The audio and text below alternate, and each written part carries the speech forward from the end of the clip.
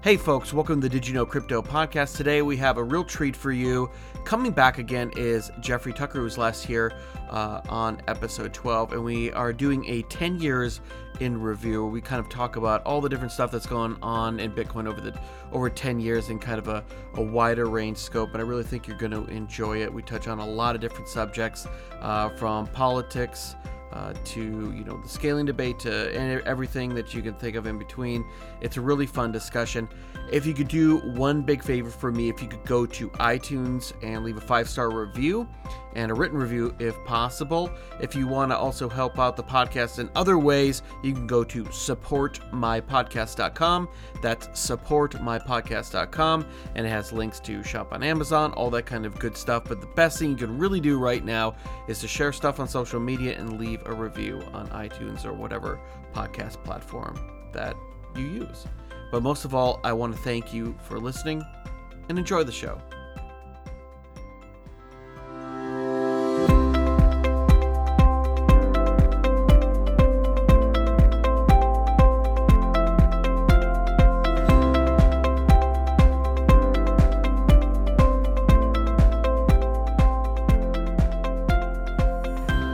I'd like to welcome the very first repeat guest, actually, Jeffrey Tucker, Editorial Director for the American Institute for Economic Research, Chief Liberty Officer at Freedom.me, founder of the Atlanta Bitcoin Embassy, and author of countless articles and books, including his latest, called Right-Wing Collectivism, The Other Threat to Liberty. Mr. Tucker, welcome back to the show.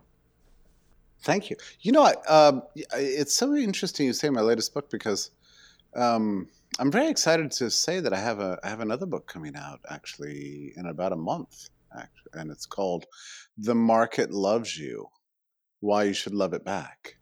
It's very Dr. Strangelove. Thank you. Well, anyway, it takes a long time to come up with the title. I'm very happy with the book. It's a collection of articles, and it does have a whole section on money and discusses Bitcoin and cryptocurrency in some detail and why I think it's so significant. No, it sounds great. I've been, eagerly awaiting your next book, and I like to. It's it has been a little while, I guess, since it has been released, but I like to plug those sorts of things, especially ones that I find to be very informative and that I enjoy. And I did want to talk about that specific topic maybe a little bit later because I think it does fit very well into our topic about Bitcoin, its future and being intertwined with our future. After our last interview, we talked about doing a 10 years in review episode, and I'm really glad that we've now seen the anniversary for the white paper, the Genesis block, and the Hal Finney Twitter announcement and growth from mere theory to, $70 billion in total market cap, and it's been an amazing ride. Well, and we're in very strange times, like right now. And I kind of track the ethos of the industry and public culture as regards crypto. And just 2 days ago, there was a headline. It was on the front page of the Wall Street Journal about how, it won't surprise you, Bitcoin is dead and nobody cares about it anymore. And it didn't live up to the hype, and it's just this big disaster, and everybody who got in is now broke, and so on and so on. And, I read this story, and, these tend to be bullish signs to me, actually, when these kinds of articles appear, especially in big venues like the Wall Street Journal. And I just quickly looked at the numbers and saw that Bitcoin is up 17% since its low, and I'm just talking about Bitcoin alone. But there's been all kind of activity in the markets, and I just can't sort of get groovy with this line that crypto is dead because any of us who have had this history in Bitcoin and everything remember. We all have our own memories, right? But my most salient memory is when it hit $30 and the world was screaming that it was an insane tulip mania and a bubble that was completely out of control. And so, and I didn't know if that was true or not. I don't know the right price for Bitcoin. I didn't know if it was in a bubble or if it was just beginning or what. I'm not clairvoyant. Nobody is. But I guess my point is that if you're going to say, in 2013, $30 is an absurd high price that no magic internet money could be worth 30 times the world's most powerful fiat currency, then you can't at the same time say when Bitcoin is $4,000 that therefore it's dead. Do you see what I mean? No, it's very much a macro, not a micro view, and probably a lot of the readers and people, in kind of the Wall Street Journal and Forbes crowd really probably weren't paying attention until October, November of 2017, and probably didn't even pay attention before it was even $4,000 in 2017. So all they saw was this rise up to 20,000, and now it's at 4,000. So obviously it's dead. Yeah, and I don't find the current patterns, price patterns of Bitcoin to be actually all that unusual from what I've experienced in my time. And I'm not an original gangster in a sense that, like I wasn't one of these guys who saw it, hit $1 and then crash down to 3 cents or whatever, in the early days. I wasn't really part of it then. I was just on the sidelines as a skeptic, actually. But I do remember, the seesawing back and forth. It was $150 and it was $80 and it was $1,000 and it was $300 and so on and so on. And what's funny about this is it's really an experiment in human psychology that when the momentum is going up, the screaming gets louder, people start paying attention, the buyers, the newbie buyers jump in, then they get hit when the price falls down again. Then everybody says, "See, you're losing your shirt on this bogus investment." And then when it goes up again, the people who bought low, just kind of preen around and peacock around, but then they don't sell when it gets high because they're hodlers and so on. And, you just watch this drama take place and it gets kind of boring and a little bit exhausting. And I think, if for people who are getting interested in this, right, people who have been interested for some years, you really have to ask the question, what is it about this technology that interests you? Is it just, you're buying something out there and you hope you're buying it low and you hope you're going to sell it high? Or do you understand, what the implications of this technology are in terms of our relations with the state, in terms of technology for documenting ownership rights? Is it something you believe in or is it not? And I think this is an important question that people really have to ask themselves. And then otherwise, you need to recognize that this is a technology very much in its infancy. 20 years ago, nobody even imagined such a thing as cryptocurrency. I mean, or maybe the people who imagined it couldn't figure out how to make it work. They just maybe imagined it could someday exist. But the reality of cryptocurrency is a transformative event, and it's still very much in the early stages. It's interesting you talk about signals. I was just looking at the charts for the Bitcoin hash rate, and basically the peak of hash rate was actually in kind of mid 2018, I believe. Now we're starting to see it approach that period again, just right before we're at levels right before the peak of 2018. And actually, it's higher than it even was in 2017. And I was actually talking this morning to a gentleman named Christopher Bendixson about Bitcoin mining, and we recorded an episode on that. And one of the things we discussed is that Bitcoin sends out very clear signals. Of course, there's external factors and spillover from traditional markets, but Bitcoin's not manipulated in the same way, and it sends out very clear signals compared to the fiat-controlled markets. And I don't think that miners would be increasing hash rate and scouring the earth for cheaper energy to expand and make their operations more efficient if they think it's dead. That's really interesting. That sounds about right. And I think that these are the times that sort of challenge people. And I was around in 2017, and I went to all the conferences, and I saw all the the absurdities taking place. And I must say that I've been in 2018. The conferences I've been to have been much more intellectually stimulating, productive, and robust. This is just the way new technological markets come and go. I mean, there's an ebb and flow to it, depending on mass psychology, essentially, and this is true in any big technology. I mean, like, I lived through the dot-com bust, and the boom and bust in the late '90s, and then saw the rebuilding in the early 2000s, and then gradually saw how the technology of the internet just transformed our lives and the world economy. But boy, I tell you what, in 2001, you couldn't find anybody who would say that that was possible. Everybody just saw that as like one of history's great mistakes. Internet commerce. you know so and this, and it's true also the railroads in the second half of the 19th century. You saw just these wild frenzies up and down. Railroads are great, no, railroads are terrible, oh, this is a great investment, oh, look, you lost your shirt, and so on. And the headlines are always filled with people thinking short term. And if you followed the headlines of the railroad industry between about 1860 and 1890, it was just nothing but land speculation, stock market fraud, boom and bust, crashes, disasters, and so on and so on. But then you step back from it, you realize, oh my God, the railroads transformed transportation and dramatically shrunk the world for everybody and just vastly enhanced our standard of living, just as the internet would do, 100 years later. And I think cryptocurrency has the potential to do that and more. Actually, I think the significance is actually even more salient than any technology that we've experienced in the last couple of 100 years, for very fundamental reasons. No, I agree.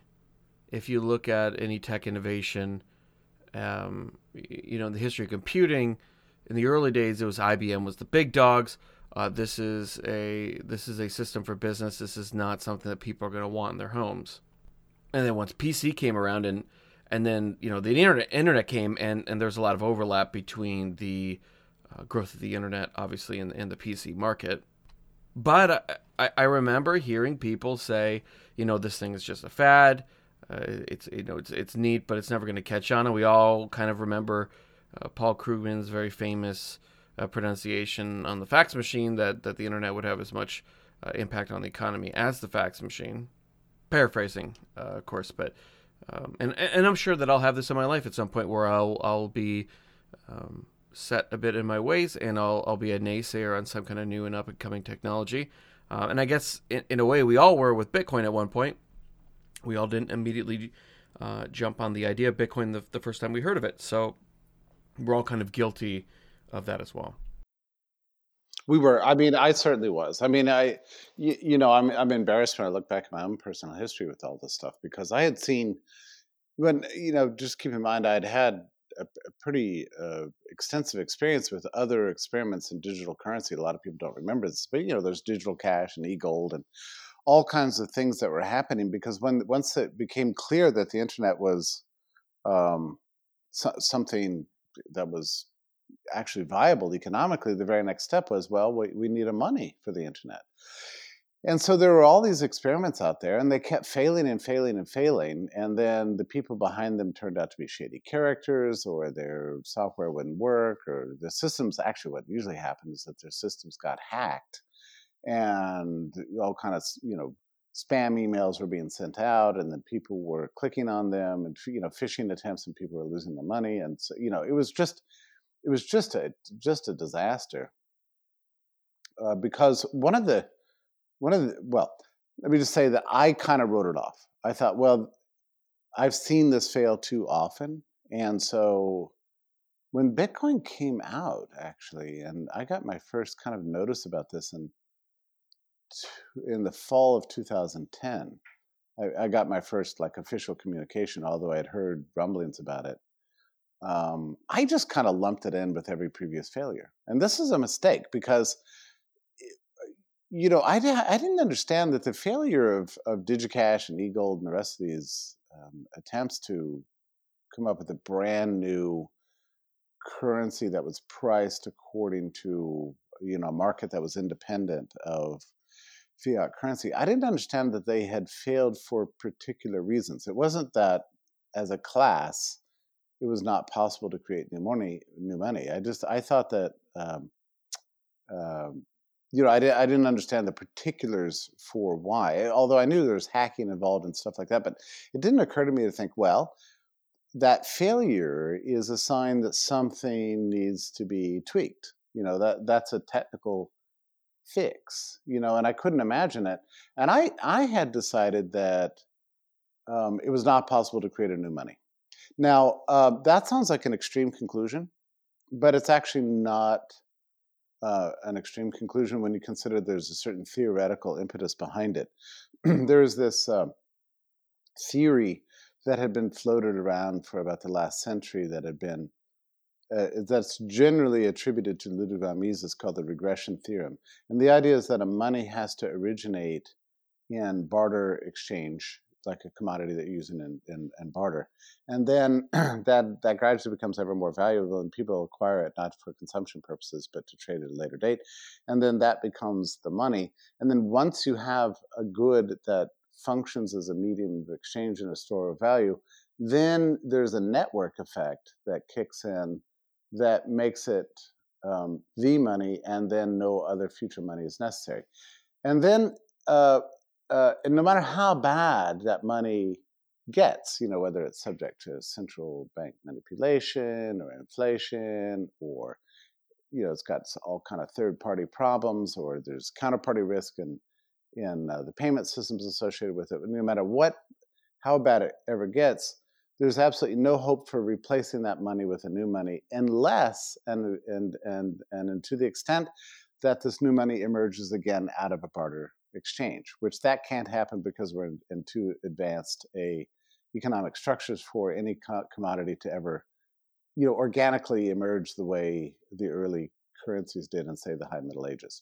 So that was my thinking, and from which I concluded that the only hope for any monetary reform was to somehow change the dollar from being a fiat currency into a sound money that it once was.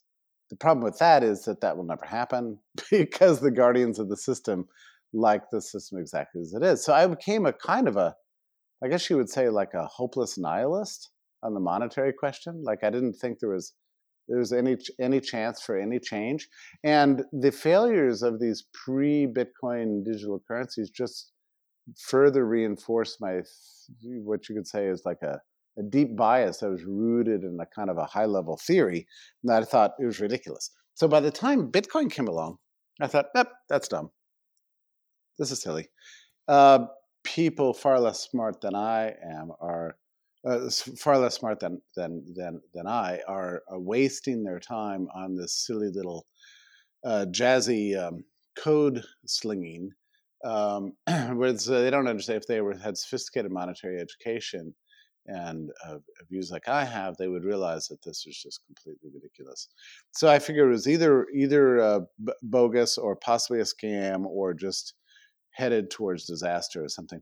And a lot of the problem came down to the fact that I didn't really understand the architecture. And the reason I didn't understand the architecture is that I had been educated in economics, but not in things like, the distributed networks and why those matter, or cryptography, or hashing systems and how those work, or any of the protections that have been built in to prevent double spending.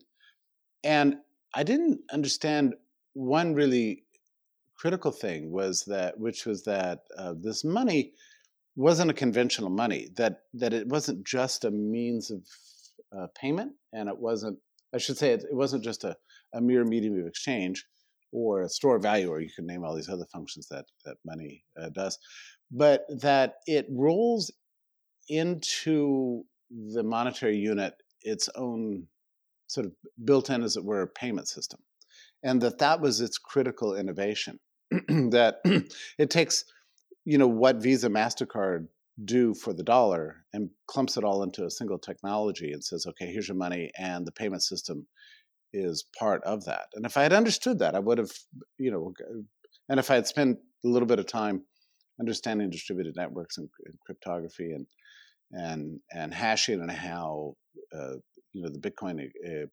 economy kind of reproduces certain features of the physical world within the digital world. If I had understood that, then I would have been all in. But it took me, a couple of years really to finally incentivize myself to sit down and try to figure this out and understand it.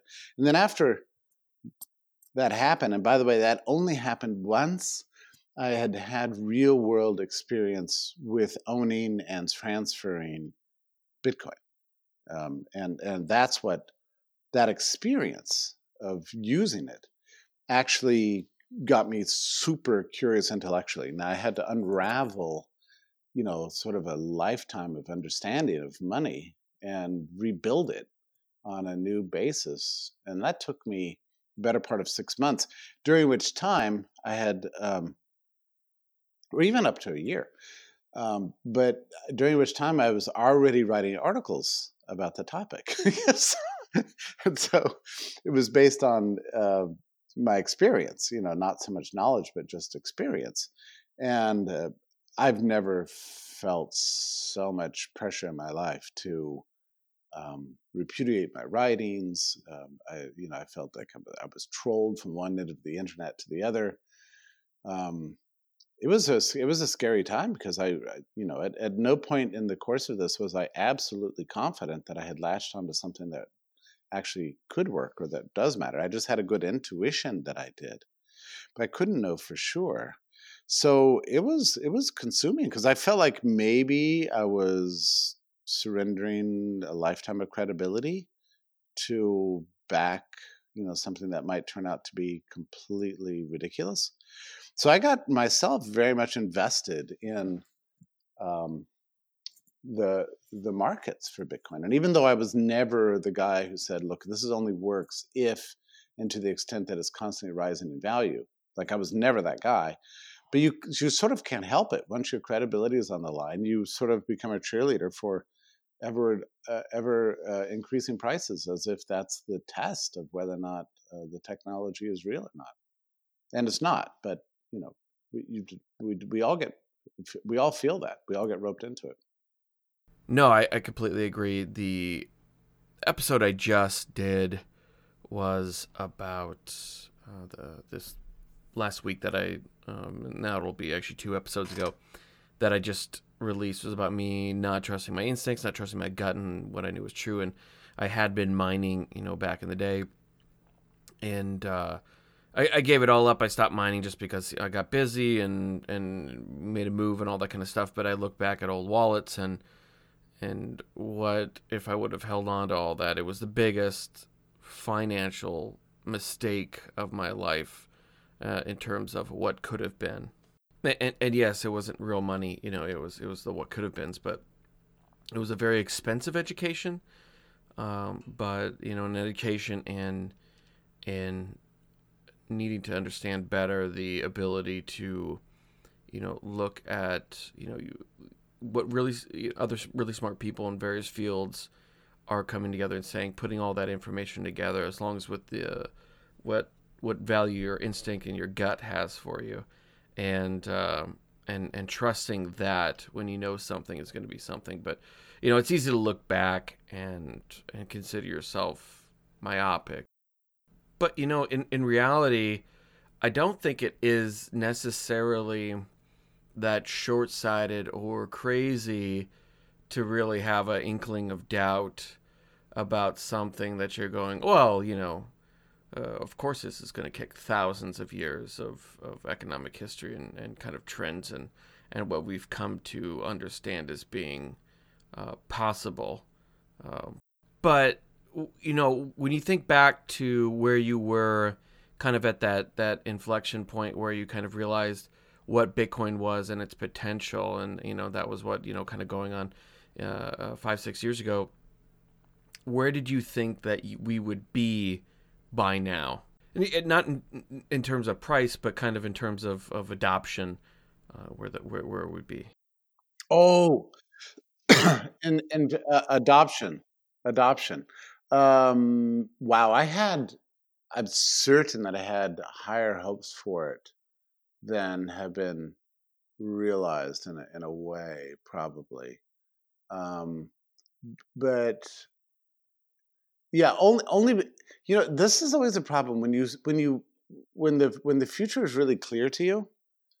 It's hard to factor time and learning into that. Do you know what I mean? Like, yeah, like if you know for sure that in the future, well, so here's the thing. I came to the realization that all existing uh, fiat monies and payment systems were ridiculously old-fashioned by comparison to cryptocurrency.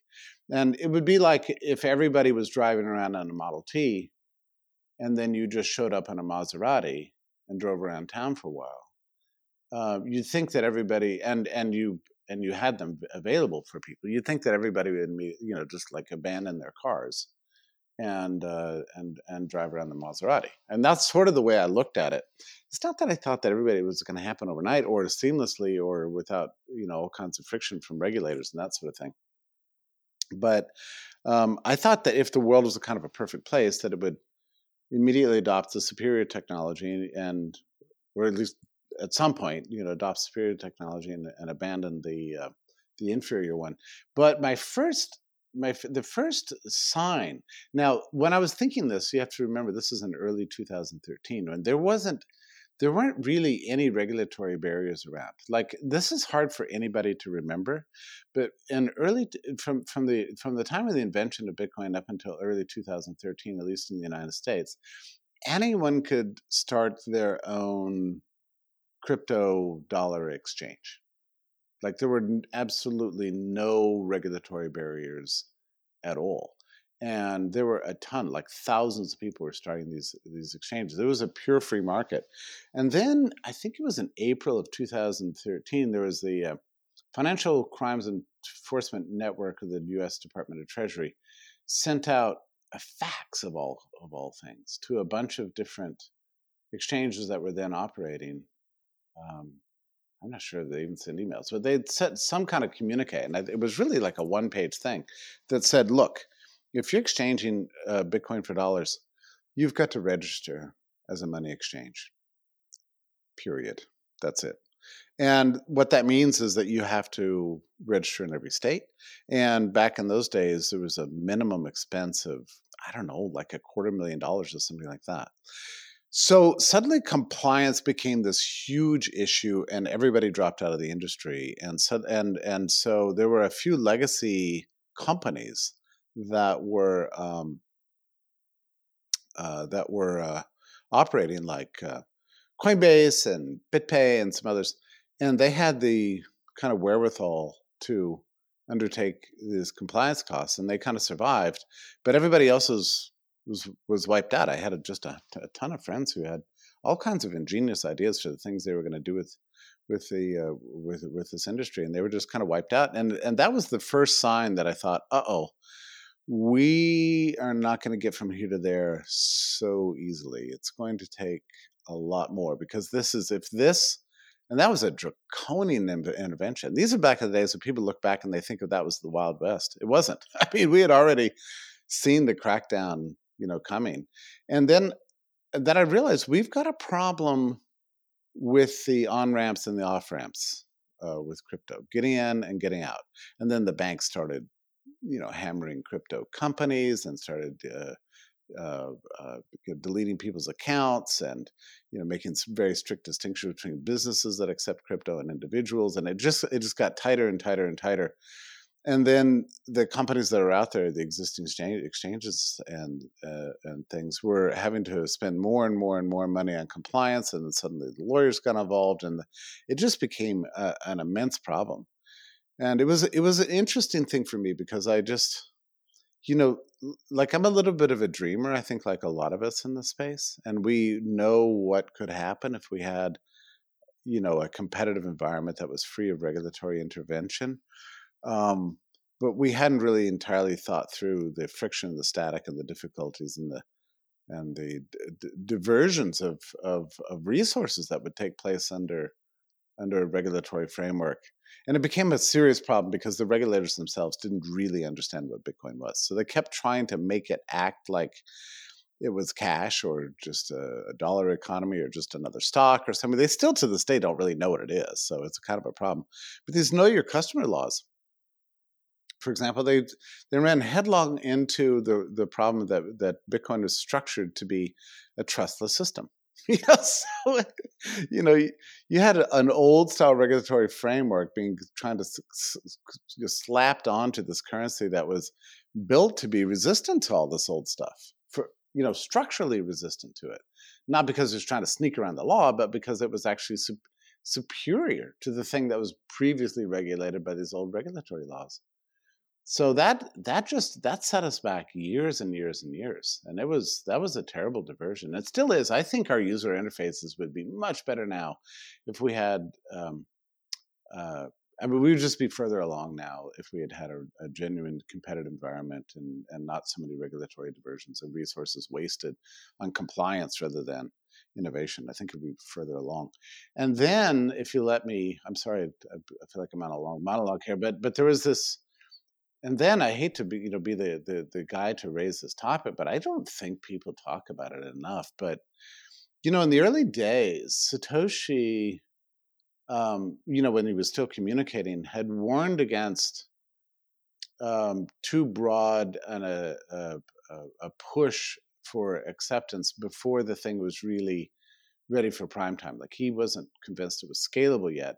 And part of the problem was the limit on the block size, and there were other factors, besides. But it was one of the tragedies of the last 10 years. I think probably the single greatest tragedy, and you're more than welcome to disagree with me on this, but I personally, from a user point of view, found it overwhelming that everybody knew the scaling problem was coming, and there just wasn't much of a passionate desire to fix it. At least there was on the part of some people, but there were too many people that were just still kind of, it's extremely conservative in outlook. Like, my God, this thing is only around. It's only been around 5-6 years. 7 years now. We're still in the infancy. Let's not change anything about its structure. Let's just be super glad that the thing works at all, and not prepare it for any kind of mainstream use. But already the use case was presenting itself in terms of remittances, and people were really getting on board. And then, of course, the disastrous year everybody thinks is the great year of 2017, but actually it was a catastrophic year in terms of usability of Bitcoin. And my old friend Bitcoin, which was fast and cheap, just seemingly overnight. I know it was a kind of a gradual process, but it, like, at least for me personally, became something completely different, and it became basically less efficient and more expensive to use than old style monetary systems. And that was something I never expected would happen. I mean, and it was my fault because the scaling debate had gone on for a long time, but I was involved in all kinds of other things. I just didn't see it coming. So when I saw it, I was just in shock and a little bit embarrassed, because I look back at all of my old writings, and all the selling points I had given Bitcoin turned out to not really be selling points anymore. So we all know what happened, with the first big fork that took place with Bitcoin Cash, and I supported that mainly because, not because I wanted a fork, but because I wanted something usable, and and maybe on chain scaling wasn't, it's not a very good long-term fix. I don't really know, but it seemed to be. The use case is an important thing. And at the time I heard all these people talking about, oh, well, the most important thing is we preserve the store of value function of Bitcoin, not the medium of exchange function. It's not meant to be cash for the internet. Well, clearly it was intended to be cash for the internet, but there's a more important theoretical concern that the store of value function is not sustainable if you don't have the use case in place. And this traces back to a deeper question of monetary theory and its origins. And so we got this kind of the developer community really did drive a wedge between these two things, the store of value and the medium of exchange. And that really kind of broke my heart because it did structurally change Bitcoin. And then we saw the massive decentralization of alternative cryptos come into place, and the seeming chaos. I mean, maybe it would have happened anyway, and I think it's okay. And I'm not saying this is all wholly regrettable and so on, but it's just a fact of history that Bitcoin was not ready for prime time when the world needed it most. And I think that did set us back a long time. I think that there's something in there where you say that not ready for prime time, and that I think that Bitcoin was maybe exposed a little too early. I mean, somewhat with the Silk Road, but especially with WikiLeaks. And Satoshi even talked about that the hornet's nest had gotten stirred and that it was about to descend upon us. And I kind of think, I do, just kind of a thought experiments with that I've been thinking about. What if Bitcoin had not been exposed so early with the Silk Road, but especially, with WikiLeaks? What if people had not really heard about it mainstream? Where would it be today if it had not kind of burst onto the scene in such a prominent fashion? Because it kind of went from being a niche experiment in a very small community, kind of to burst onto the front page news, or page 2 or 3 or 4 of the average reader in the country, and more importantly, onto the forefront of regulators and law enforcement and lawmakers. And if I wonder that if that had never happened, that maybe the scale of development, or I should say the pressure to grow, would have been subsided, and a lot of these issues maybe would have gotten had more time for development, and that bull run, that first initial one, maybe didn't happen in 2013, 2014. Maybe that did not actually occur till 15, 16, 17. That's interesting. I don't, that is a really interesting point. I hadn't really thought about, and it's funny because I'm glad you're recalling all this, because it's making my mind race back. In early 2013, when I started looking into it, was one of the biggest frustrations I had was that I couldn't find material even available that was accessible to the average person, even the average smart person. I mean, it was all just extremely difficult. Like now I read the white paper and it just, like, every bit of it makes perfect sense to me. I love reading the white paper, and I redo it. I read it over and over again. Like all of us.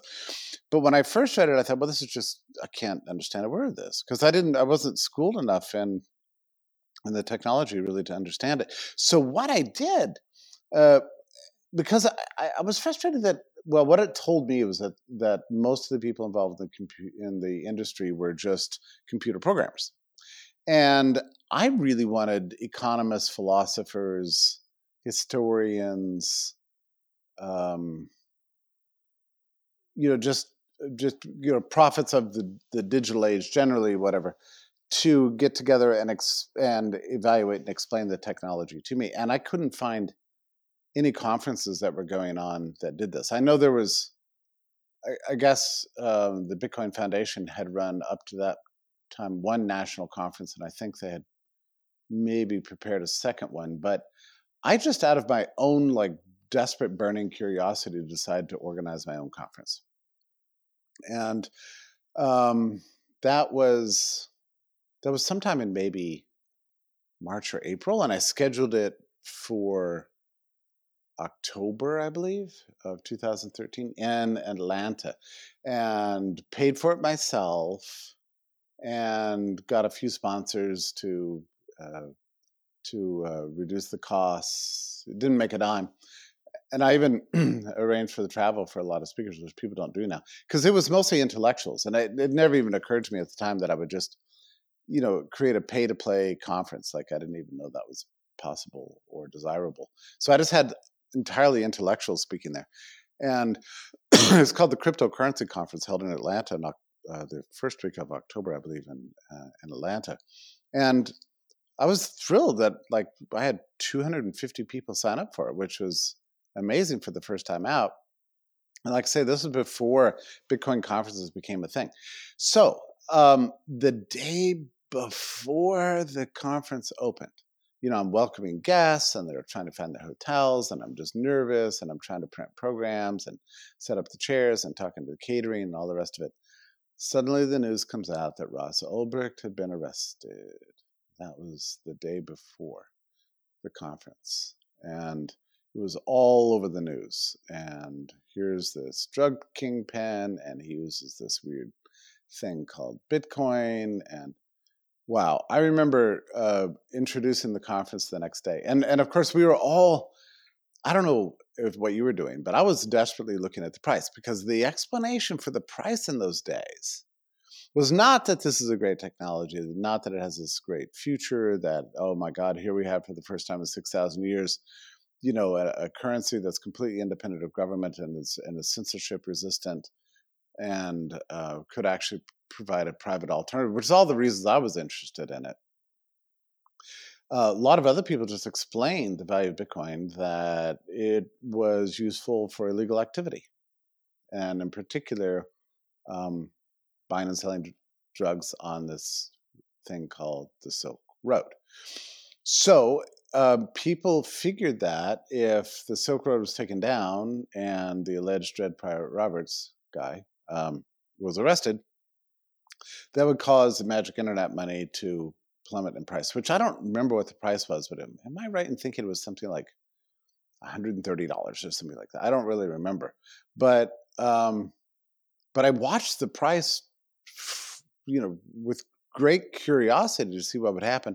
And it dipped for like a few minutes. And then 24 hours later, it was actually higher than it was before. And I think that should have at that moment been proof of concept. Like this was the main explanation for Bitcoin's value at the time. Well, it's because everybody's using it on the Silk Road.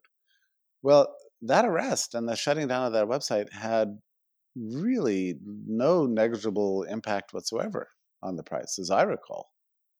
And I think I pointed that out, actually, in my opening remarks at the conference, that there's clearly something else going on here besides that. And if it had been that, it still would have been interesting. It would have been notable and fascinating, just proof of concept kind of stuff. But apparently, looking at the empirical reality, there was a lot more going on here than just that. And that should have been enough. But of course, one thing you learn after being in the sector for 10 years is that no amount of empirical reality will make any difference to the preeminently incredulous mind. I just pulled up a Guardian article from that time, and it said that it dipped down from 145 down to 109, and then recovered later that day about 124. That it was down from a record high of $266.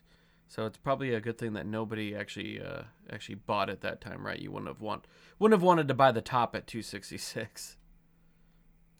Okay, so yeah, I'm glad. Thanks for correcting my right. Yeah, I knew it was something along those lines, but I think like within a couple of days anyway, it was back to where it was, right before the arrest. So it just didn't. I mean, there was a little bit of a psychological swing, but it wasn't a fundamental swing, and so therefore the mainstream theory for why anybody cared about Bitcoin at all was exploded like overnight, but it just made no difference whatsoever.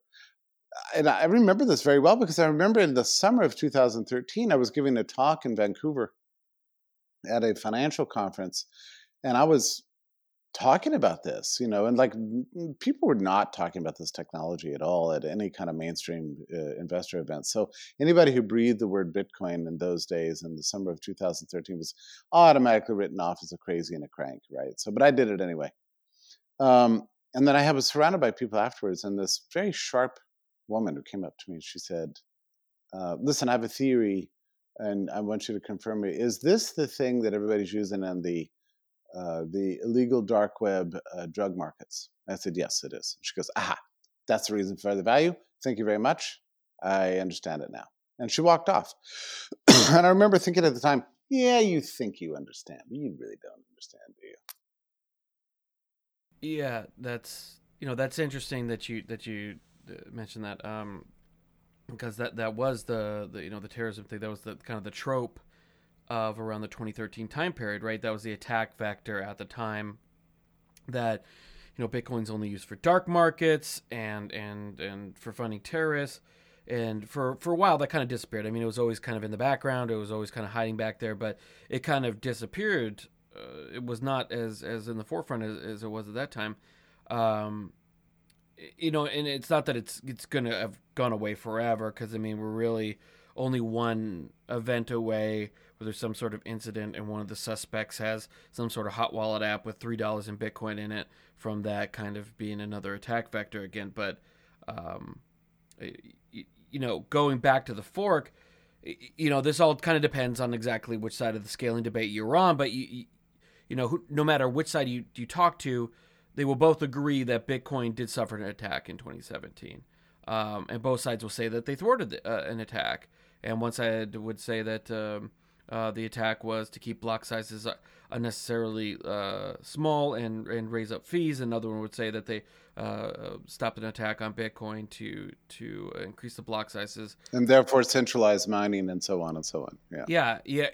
And so both sides definitely did see 2017 as an attack and a victory, right, for their sides. And I guess it remains to be seen which one the market ultimately chooses.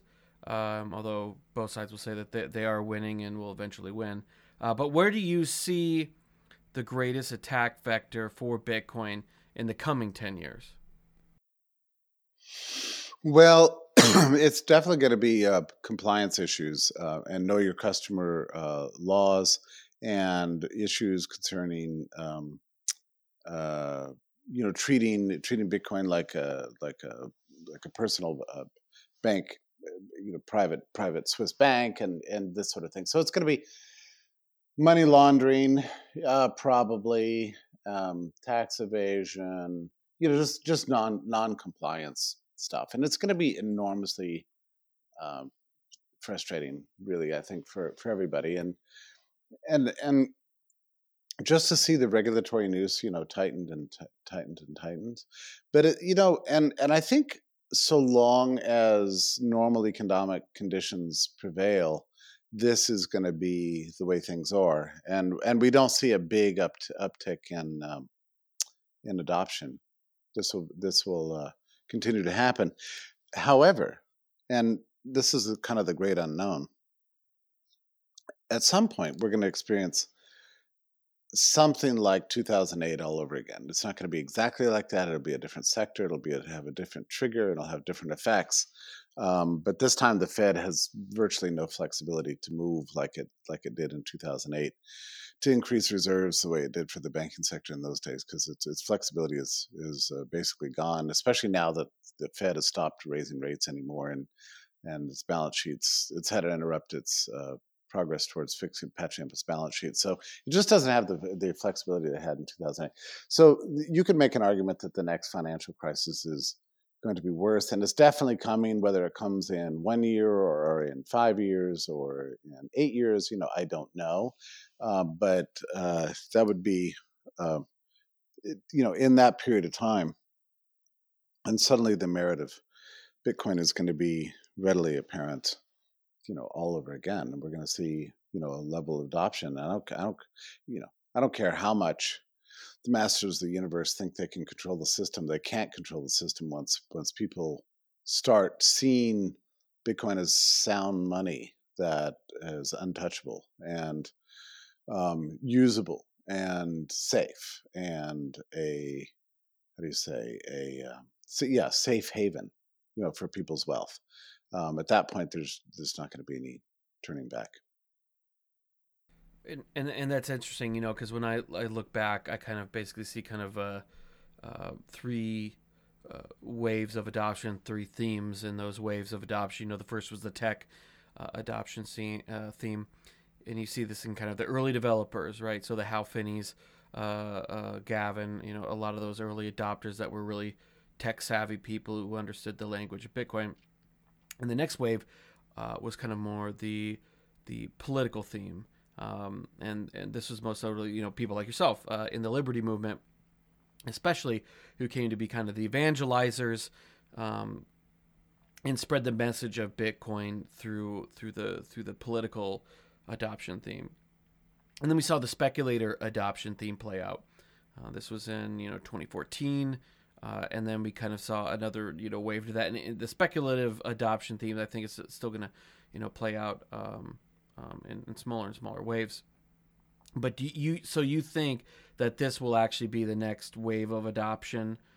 This safe haven, people running away from the crashing of fiat markets. Sure.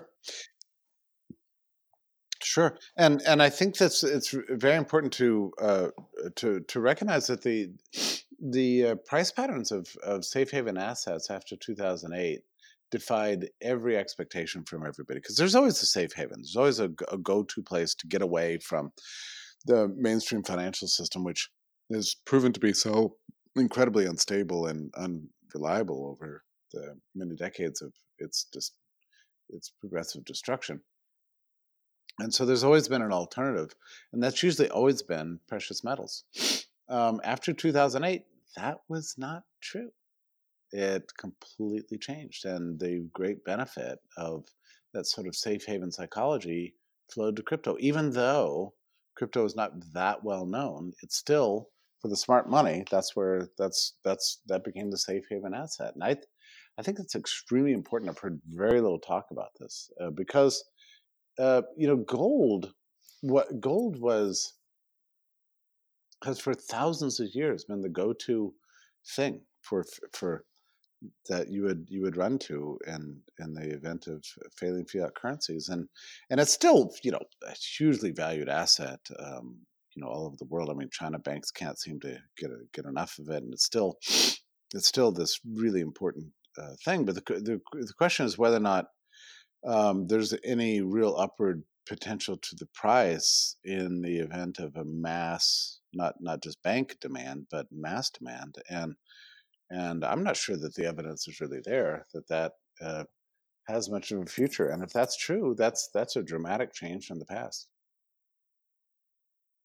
We talked briefly at the beginning about your book, Right Wing Collectivism, and in that book you talk about the rise of the Hegelian right and left, and I think that those themes are obviously emerging now, but that they will become more and more dominant in the future as we move forward. So I was wondering if you could explain what those terms mean, and how is it going to affect the future political climate that Bitcoin will be operating in. Sure. Well, and anybody who reads the papers knows that there's this, endless, ongoing, incredibly tedious struggle between the left and the right. And you probably have your, everybody has their favorite team. It's like the Super Bowl or something. And there's a perception that one team has to win, and it can only happen, or the victory can only happen from crushing the other side. But what people don't really recognize is that really there's so much in common between these two competitive forces. They're both they're both authoritarians with different social and cultural, different social and economic priorities and different cultural pitches, and they're uniquely structured to manipulate highly politicized societies. I think most people actually are not involved in this ridiculous struggle, but the newspapers can't stop reporting on it, and it's getting more intense, every day. And you can see it on one hand with the New Zealand shooter the other day, proclaiming his fealty to the Führer and to a right Hegelian historicist, hard racist framework of homogeneous society and the meritorious use of violence to wipe out the opposition. That's on one hand. And then on the other hand, you have the very weird rise of socialism in the United States, where you have wacky things like the Green New Deal being reported as normal news, where here's a program being asserted by certain very fashionable people within a single political party that is imagining that we need to abolish internal combustion within the next 10 years and end plane travel overseas and replace everything with wind power, which is the biggest, craziest fantasy you can ever imagine. I mean, so you have two fantastic versions of political reality being presented to us. I mean, one, a perfectly homogeneous society ruled by an authoritarian dictatorship and central planning for revanchist and restorative reactionary purposes. And on the other hand, this kind of complete fantasy of a socialist primitivism being administered by, highly educated ideologues on the left. So, and it's very dangerous, this civil war that's taking place between the two, because everybody else is going to get caught between them. And like say, everybody has their favorite side in the struggle, but they fuel each other. One side says, "Oh, look, if we don't rally around our guy, then this guy is going to win." And the other side says, "Oh, look how terrible that guy is. We better rally around our guy, or that guy is going to win." And it's all just a kind of a struggle for control, and neither one are favoring what I favor, which is just a normal society where people are left alone to conduct their lives and innovate and live at peace with their neighbors. I mean, that's what I think the vast majority of humanity wants. But we've built these gigantic these states around us, and there's the competition to control them has become ever more intense and very bitter. And I'm hoping that in my lifetime we see people recognize the error of their ways and go back to a kind of a normal bourgeois Belle Epoque of peace and prosperity. But to my shock, it's not getting better. It actually seems to be getting worse. It's kind of interesting because we see that within Bitcoin. On Twitter, there's a thread with involving Peter McCormack of the What Bitcoin Did podcast, and we're kind of talking about I can't remember the exact genesis of it, but by the time that I kind of jumped in, they were talking about the different ideologies within Bitcoin and within any culture or social movement, whatever. I don't know if you necessarily agree with this, but there's always kind of the liberal and conservative wings, and they need each other to an extent. The conservatives make sure that things don't get, I don't want to misuse the term anarchic, or I guess chaotic is a better term. Without the conservatives, things can get very chaotic if the liberal wing switches too far to that side. And if there's too much power in the conservative wing, things can get stagnant and no longer grow, no longer be vibrant. The problem being that with these pendulum swings from liberal to conservative is that whenever they swing too far, it's not even the actual reactions of it being too conservative, too liberal, but also the counter reactions from the other side that can also cause basically full-on chaos to erupt. Yeah, and what you call liberalism and conservatism actually gets squeezed out, right, by two forms of extremists, left extremists and right extremists. And it's actually really interesting because, like, old-fashioned, what you call liberalism, and I prefer the old definition of liberalism, the 19th century. But let's say use a 1980s or 90s, like a 1990s definition of liberalism, which was like good government, a certain amount of frugality, with an emphasis on maybe fairness and access and equal opportunity, like that.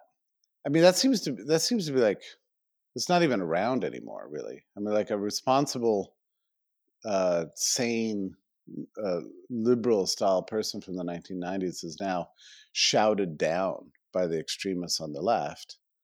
And then you have, I'm sorry, my mechanical clock here, by the way, it's not being operated by quartz technology, much less blockchain. But then then you have the extremists on the right are freezing out the sort of 80s and 90s style conservatism that I was raised with, and it hardly even exists anymore. I mean, like just for example, this protectionism thing. I mean, it's just amazing. We had a consensus, basically, in this country for that free trade was good and that peace was good and that we should have as much trade as possible and that we should expand the division of labor because that's like a guarantor of peace. And like hardly anybody even questioned that. And there are a few efforts at like, oh, don't dump your products on us, and we're going to protect this industry against unfair foreign competition. But it wasn't a systematic, all-embracing ideology. But that has completely changed. And the same thing is true about immigration. I mean, you can go back to the 1980s and see debates between candidates Bush and Reagan. It was 1980. Yeah, I guess about 1980, right? Or maybe it was the 84 race. I don't know. I think Reagan was unchallenged in 84, so it would have been 80. And they're trying to outdo each other on who favors free immigration more. So who is more pro-immigrant? This is within the Republican Party. So things have dramatically changed, and the extremes have really taken over. It's really quite extraordinary. And it's funny because when I was in graduate school, we used to talk about the median voter theorem and how ultimately there was a kind of a logic in politics, but everybody would gravitate towards the middle and nobody could ever change that. So no extreme would ever happen. And that's both good and bad. It means that on one hand, you're protected against fanatics on the left and right. On the other hand, the bad part is that you can't actually make any big fundamental changes in the system. But for whatever reason, the median voter theorem doesn't seem to be holding up anymore.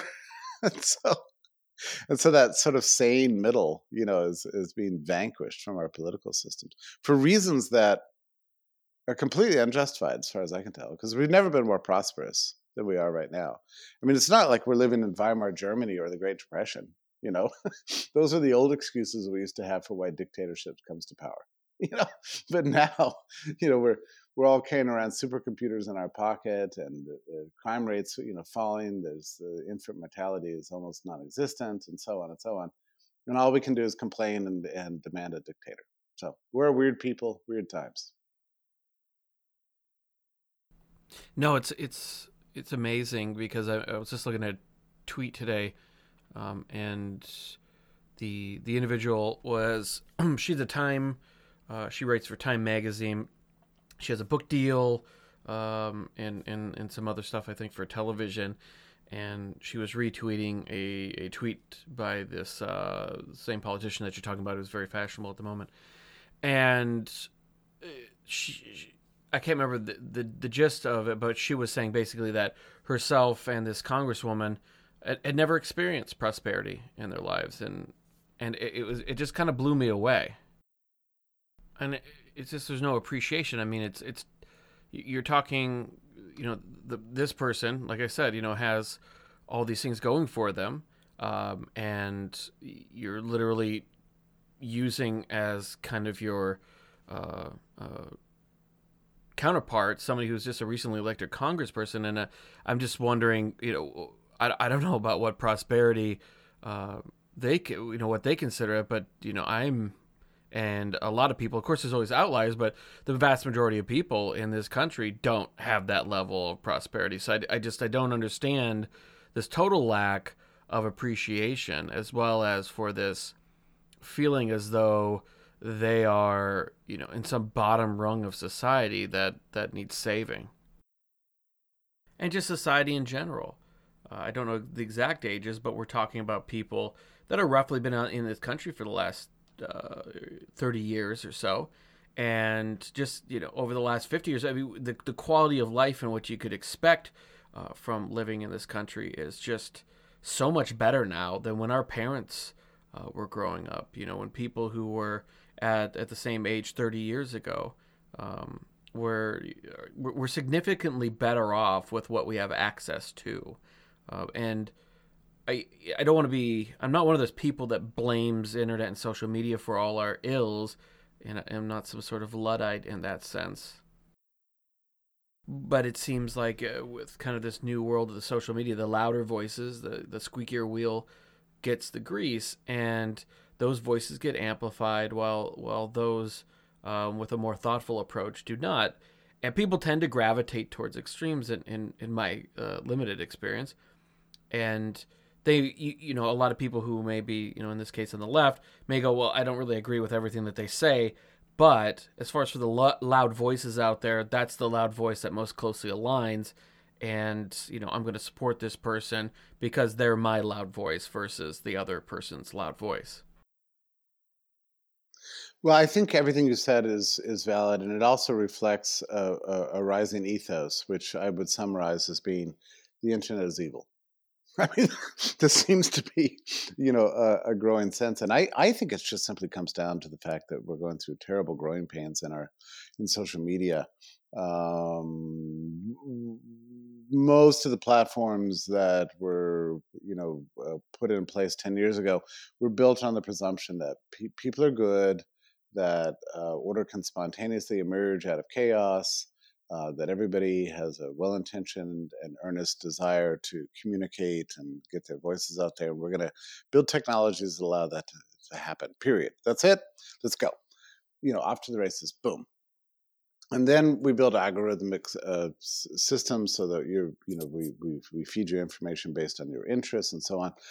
And very few people really thought through all the ways in which this could actually go wrong.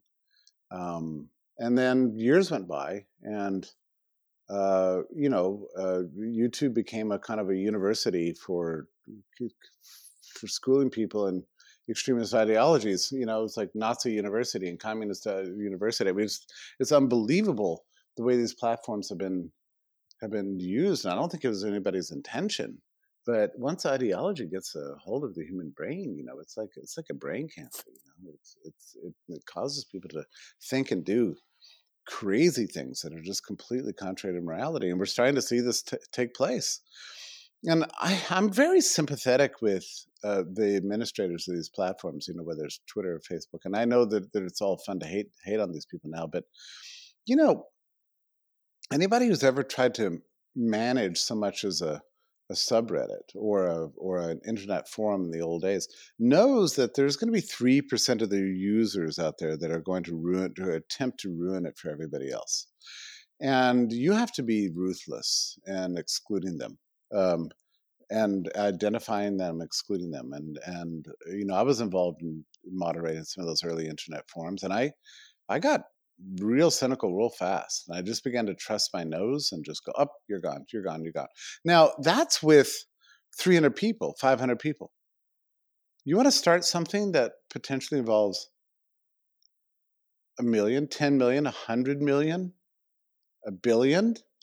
I mean, this is just, it's unmanageable by any kind of artificial intelligence, much less employees sitting around trying to take down posts as they appear. It's just completely unmanageable. And I don't think people anticipated that. And now we've got this kind of panic that's taken place. Like, oh my God, what have we done? What have we done? Our privacy is gone. We're raising a whole generation of wackos. We've created systems that put a premium on reach over quality. And so that makes the most outlandish and far-flung claims super attractive, like ideological porn, to the average casual user. And we've incentivized and built systems that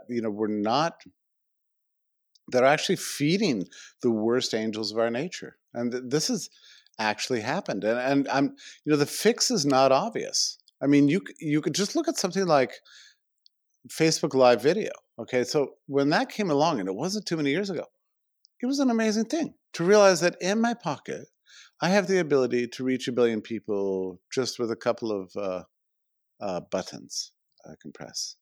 And then I've got a live audience, and everybody's going to be watching me. I mean, that's an unbelievably impressive and astounding thing to happen. I grew up watching the Jetsons.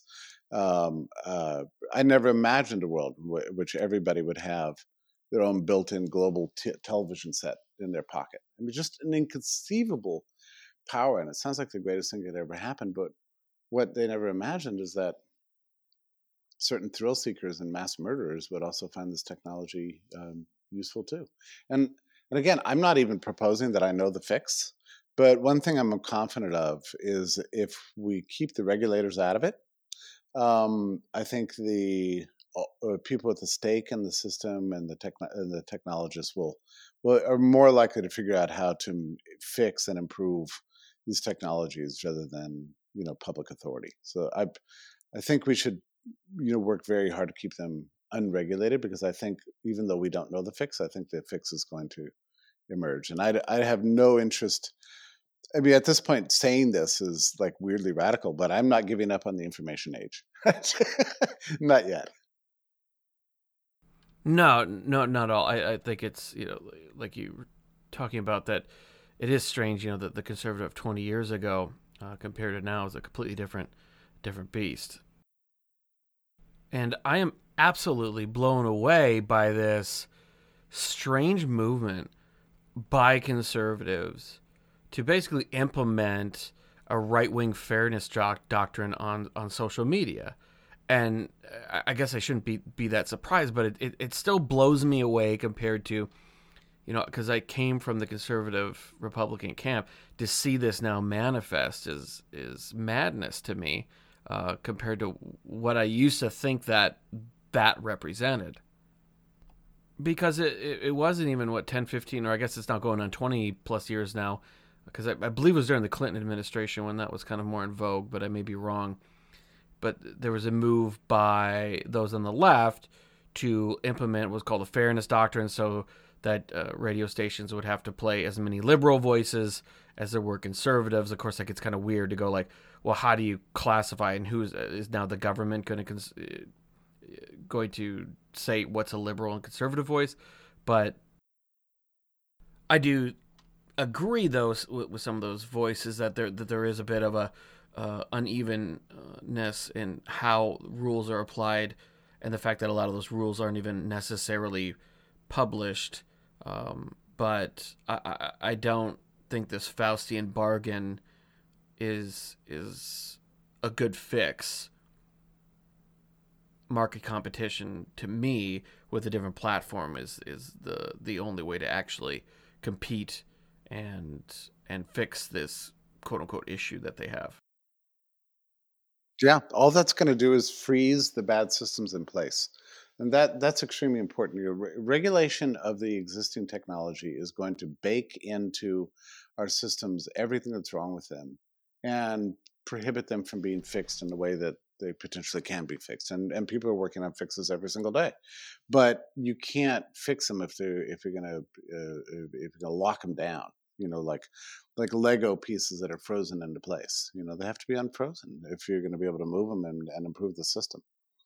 So this is a hugely important priority, and it's disgusting that both the left and the right are just gravitating more and more and more towards this idea of regulating the systems. And I don't know if you are familiar with Gary Vaynerchuk. He's kind of a social media person. He kind of made his bones very early on in YouTube and other social platforms, but he's very dismissive of the concept that social media is a bad thing. And his point has always been that what social media does is that it exposes us. It's not really something that changes us per se, but just exposes who we really are. Hey folks, I hope that you're enjoying this episode as much as we are. I don't have any sponsors, so if you could go over to supportmypodcast.com, you'll see all the different ways that you can support the podcast, from Amazon links to a bunch of other stuff. You can back us on Bitback or with crypto, but most of all, if you can go to iTunes and leave a 5-star and a written review, it'd be very, very helpful. So thanks again, and enjoy the rest of the show. I think that's probably right. I think there's probably tweaks that could be made in algorithms to not cause us to be progressively worse than we actually are. And I think that has become a problem. Like the internet rabbit holes, like where we just mindlessly fed ever more insane things, as we're browsing YouTube or Twitter or something. That's probably worth a fix. And I don't know what that looks like entirely. I think it probably looks something like Google's algorithms, where Google recognized very early on that they had to have a credibility rating for its searches, and I'm not saying they deployed it perfectly, but at least there was some effort to weight search results based on some credibility factors, and it seems like social media never really got around to doing that. So I think that's probably what the fix is going to come down to. But I agree with you generally that I don't think human beings are not worse now than they've ever been. It's just that we actually are discovering this now, and I have to think that that's a good thing. Even if we're looking at horrible things, it's probably better to know than not to know. And I'm with John Stuart Mill on this question. I really do believe this. I'm an enlightened liberal of the old school. I really think that you can't fix a problem unless you know about it. And the information age as it stands now in 2019 has been very good at probably fortunately in showing us terrible things we didn't want to see. But that's the first step towards finding a fix. Yeah, I agree. I think that sunlight, the old adage that sunlight is the best disinfectant fits well. And these people with these terrible ideals, I want to know who they are, and I think that them being exposed and out in the open is the best way to go about this, because censoring them is not going to do anything but send them to some other dark corner of the internet, where they are going to fester, and it doesn't actually solve anything. It is just it's a stopgap, and you think because you don't see it, it's not occurring. Oh, and they love it and they feed off of it too. And I go back and forth and like on this. And it creates a martyr mentality, Oh, right? sure, sure, sure, sure. And then once you get into the habit of believing that because something is inaccessible, that must make it true. I mean, once you take that step, there's no bottom really. Where you can go, and then yeah, at that point, all the censorship and all the attempts to keep you from knowing things just ends up completely backfiring. I agree with you, and I understand the people that after World War II wanted to ban Mein Kampf or something like that, but I don't think it's really or prohibit people from seeing that Hitler propaganda film from 1934, whatever it's called, Triumph of the Will. But I don't think in the long run it actually does any good. I don't think it keeps Nazism at bay. I think it's better that people know rather than not know. And you see this in Germany, right? Yeah, yeah, oh yeah. In Germany, it's illegal to have war memorabilia or that book or any website, anything that displays the symbolism, but it has not clamped it down. It's festered below the surface, unseen, and now it's starting to explode again onto the national scene. Oh, sure. It didn't work. That's exactly right. It didn't work, and whereas, like to me, like something like Mein Kampf, which is a dreadfully boring and stupid book, with a barely, but there's a genocidal impulse in that book, even if you don't, it's never stated outright. Um, I think it's important for people to know what's in that work, and Triumph of the Will is a brilliant propaganda film that actually shows you the ghastliness and horror of what the rise of totalitarianism really looks like from a point of view of political propaganda. And I think it's an extremely instructive film to watch. I mean, I find it just chilling beyond belief, and it's shocking to me that anybody would have ever censored it, because it actually serves as a really important warning for the future. No, and kind of zoom back out onto Bitcoin. Right now I'm looking over at on my desk here, and I'm trying to put together this art piece. But anyways, part of it is a bunch of inflated world currencies. The $100 trillion Zimbabwe note. But one of the ones I'm looking at right now is a 100 million Reichsmark note from 1923 in Weimar, Germany. And what brought this up was I was having an online discussion with somebody, which is always very fruitful. And we were talking, or I was just saying, kind of the lack of necessity of war And of course, the low hanging fruit for someone to bring up is always World War II, just because of the stark contrast of villains that were present.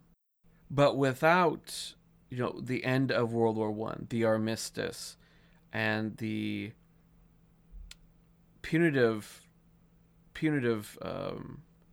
actions taken on Germany that affected their economy so terribly, that I don't think that there would have been the ability for someone, a failed artist, to rise up to that level of power, but that it's these destructive natures of inflated currencies that destroy economies and lead to people making rash decisions. And I know the caveat that this is kind of definitely down the road of the what if machine.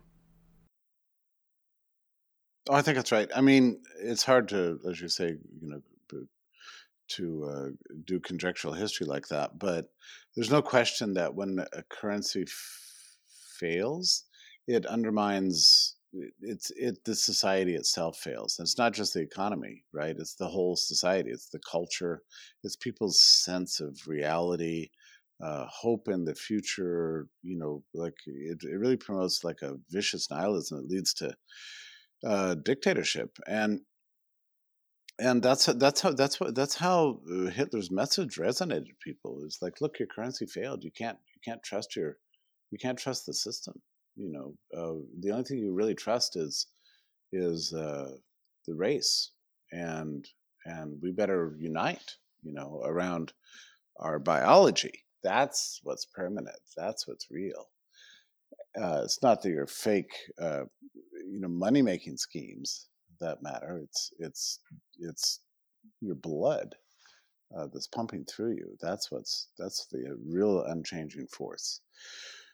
And it was a message that could only resonate in a society in which was prepared for it by the failure of the Reichsmark, which was, it was one of the worst hyperinflation of the 20th century, really, up until later, I guess, up to that point in history.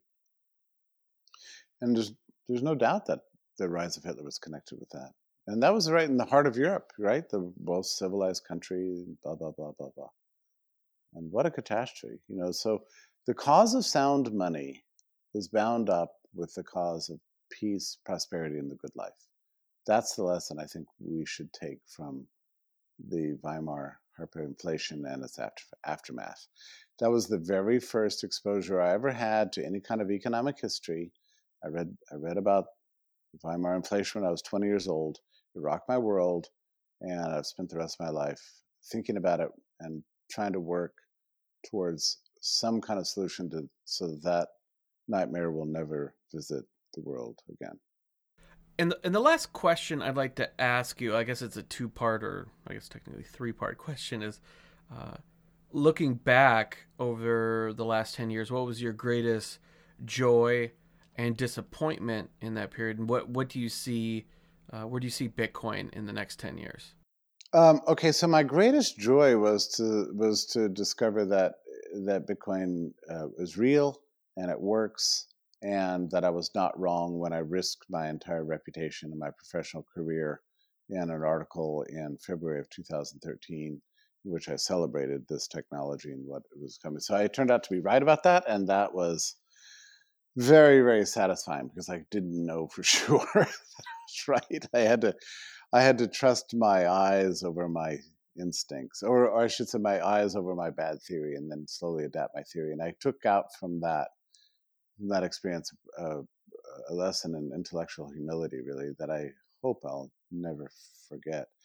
My greatest disappointment was, I think I mentioned to you earlier, that to discover by 2017 that this thing was really not ready for mass adoption, and not that I could have done better or would have done better. I understand that there's all kinds of opinions on this matter, but that was actually devastating to me because I don't know. I feel like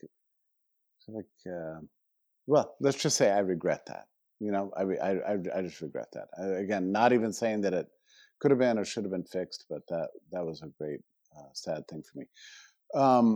But here we are in 2019. I'm actually enormously pleased at the way the sector looks right now. I love the decentralization of and the complex production structures associated with crypto economics today. I just think it's brilliant that it's attracted and maintained so many top minds and earnest developers and innovative entrepreneurs, and I just think that's just tremendous. And I think that at the current pace of development, we're going to look back, I think, in 10 years and say, oh, the release of that white paper in 2008 was the beginning of a transformation. It was the beginning of something glorious, and we should have realized that life would never be the same. I mean, we realized this in 2000.